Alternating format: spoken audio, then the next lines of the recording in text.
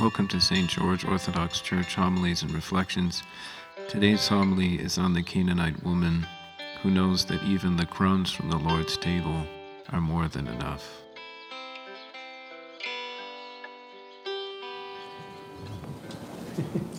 In the name of the Father, Son, and Holy Spirit. Amen. Joyous feast. Joyous feast. It's a chilly one.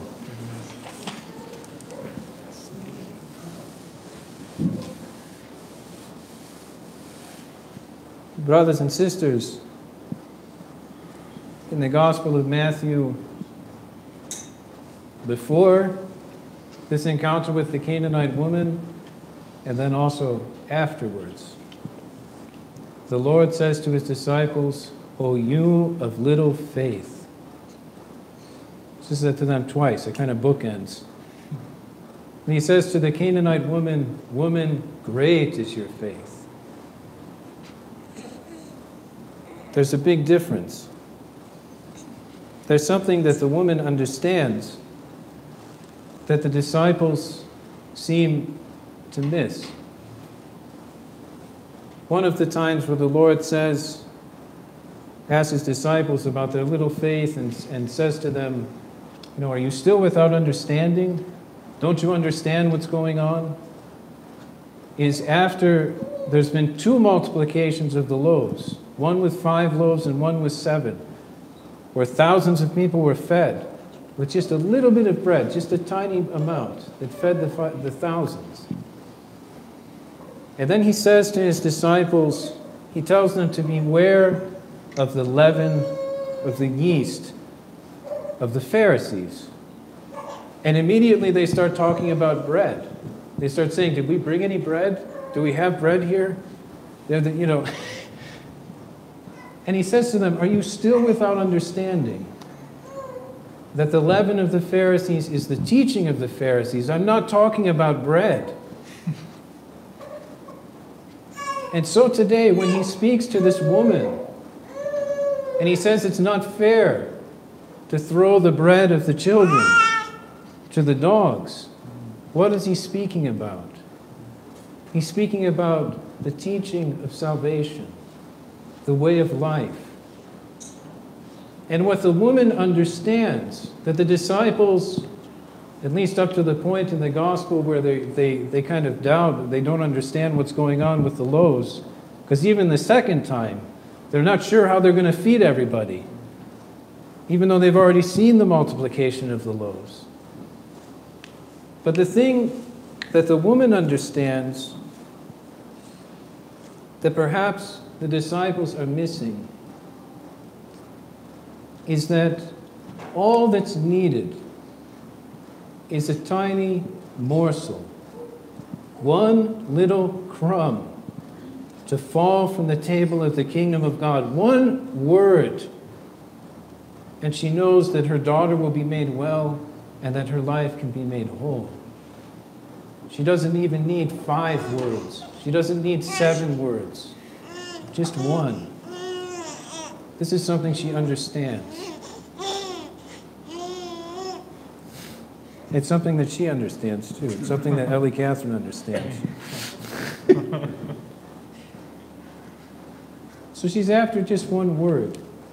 If any of you have dogs in your house, our dog, she'll follow us when we're walking around, and she does this little thing where she taps her nose to our feet. When we're walking, she runs up and she kind of boop, taps her nose on your foot, like letting you know, I'm down here. Look at me. And if we have some food or something in our hand, it's the same thing. She'll come up to the table and just kind of like hop up and just tap us with her paw. Hey, look at me. I'm down here. Pay attention to me. And so this woman understands that she can go up to the Lord and tap him. That she can go up to the Lord and cry out to him. That she can follow him along and keep tapping his feet with her nose. Come on, pay attention to me. And he will. In spite of the fact that she is from pagan territory and hasn't been instructed She understands the words of the psalm. Psalm 145, it said, "The Lord upholds all who are falling and raises up all who are bowed down. The eyes of all look to you, O Lord, and you give them their food in due season. You open your hand. You fill every living thing with blessing. The Lord is righteous in all his ways and holy in all his works. The Lord is near to all who call upon him, to all who call upon him in truth. He will fulfill the desire of those who fear him, and he will hear their cry and save them. The Lord preserves all who love him, but all the wicked he will destroy. My mouth will speak the praise of the Lord, and let all flesh bless his holy name forever and ever." Amen. So you can see the words of this psalm in the woman's cry to the Lord. You can see in the attitude of one that's looking up, saying that the eyes of all look to you, O Lord, for help, for healing, for wholeness. And again, she knows that she only needs a tiny little morsel, just one thing, not many things. In our life today, even as Orthodox Christians, and I had a conversation with somebody earlier this week, we were talking about catechism, we're going through the catechetical process, and we were talking about how Great Lent is coming up. What should you do during this time when we're called to repentance?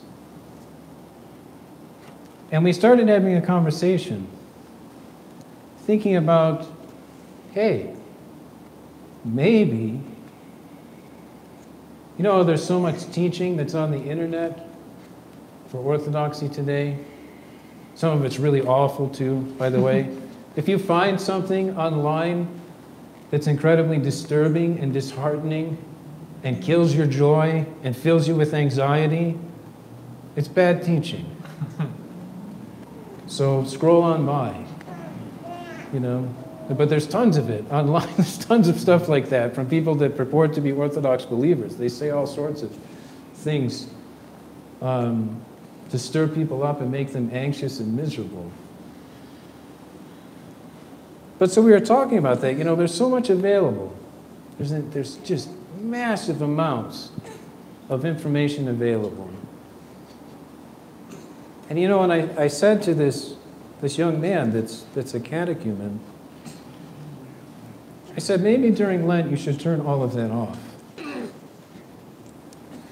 We talk about, fasting from Facebook or fasting from, certainly from food. We spend a lot of time talking about that, but sometimes we think about fasting from social media.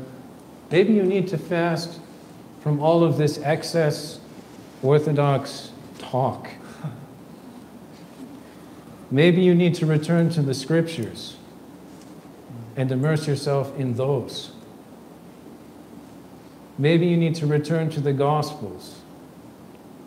We don't have to worry about, internet Orthodox personalities and what they happen to be saying about this, that, or the other thing.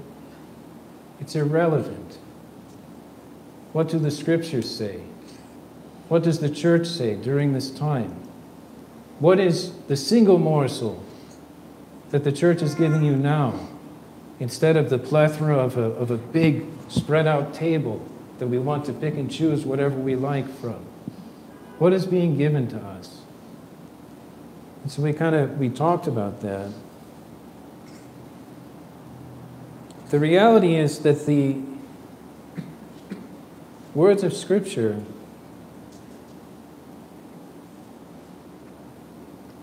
are a light and a lamp for us. The teaching of Christ and the example of everything that he did. This is where our meditation has to be. And it's often the case that we could spend time with just maybe one word, not even multiple ones, but just one, and we would learn and bear fruit in so many different ways in our life if we took that one word and put it into practice. So in the book of Proverbs, there's several verses. I'll give you this as an example of one thing that we could put into practice and that we've seen the fathers and mothers of our church put into practice. So from Proverbs, there are several verses that talk about silence, that talk about restraining the tongue and what we say. So one verse says, when there are many words, transgression is unavoidable, but he who restrains his lips is wise. So think about what we were just talking about a minute ago with Facebook, the internet. How many words are there? When there are many words, transgression is unavoidable. We have to accept that. Realize that. But he who restrains his lips is wise. Again in Proverbs it says, he who despises his neighbor lacks sense, but a man of understanding keeps silent.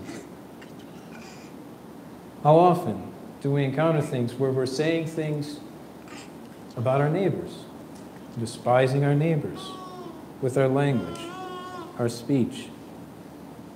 It says again in Proverbs, he who restrains his words has knowledge, and he who has a cool spirit is a man of understanding. So that's from the Scriptures. And then let's look at the lives of the Desert Fathers. There's one saying from the Desert Fathers. It says of Father Agatho that for 3 years he kept a stone in his mouth in order to teach himself silence. So you see, he heard one word, one little crumb from the Scriptures, and put it into practice for 3 years so that he would understand what he had heard. Macarius the Great said to the brothers in Scathis after a service in church, he came up to the brothers after a service, they were leaving the church. You know how we leave when we start talking and doing things, you know. He walks up to them and he says, "Flee, my brothers." Then one of the brothers said to him, "Abba, where can we flee when we're already in the desert? Where are we going to run to? We're going to run back to the city? Like, what are you talking about?" Abba Macarius put his finger on his lips and said, "I tell you, you must flee this." Then he went into his cell, shut the door, and remained alone. Abba Sisois said, "Our form of pilgrimage is keeping the mouth closed." And what happens, many of you understand, that when you go to a place where you close your mouth, you go someplace to be still and to be quiet, what happens? You start to see how much raging, passion, anger, desire is within your heart, and how much it's crying to get out. As the Lord said, it's out of the abundance of the heart that the mouth speaks. And it's from the heart that proceed adultery, murder, theft, covetousness. All of these things come within, and they come out of the mouth, and these are the things that defile a man. Not what he eats, not what he happens to encounter along the way when he's out in the world, but the things that come from within. And it's the case that as soon as we try to practice silence, we begin to understand very quickly how much there is within that's disturbed.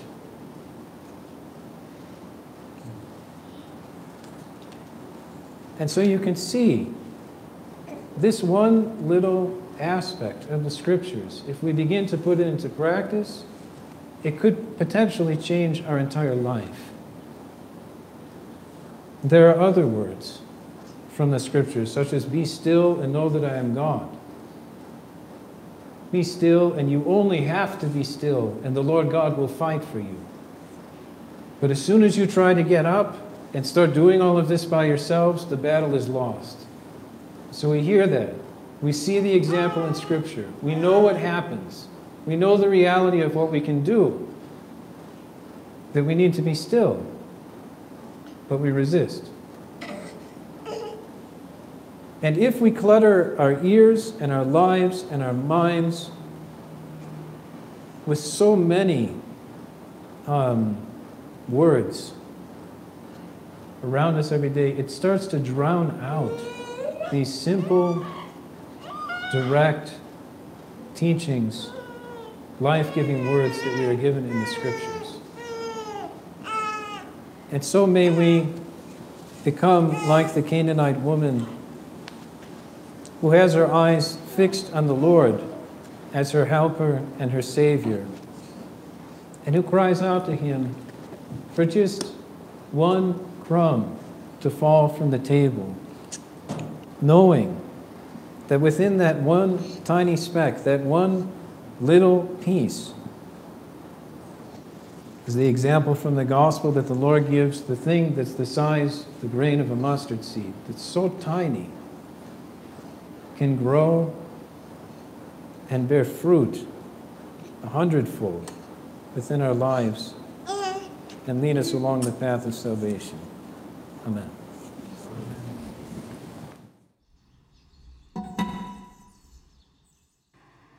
Thank you for joining us at St. George Orthodox Church, Homilies and Reflections.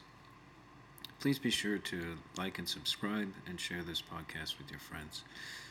Okay, goodbye. God bless you.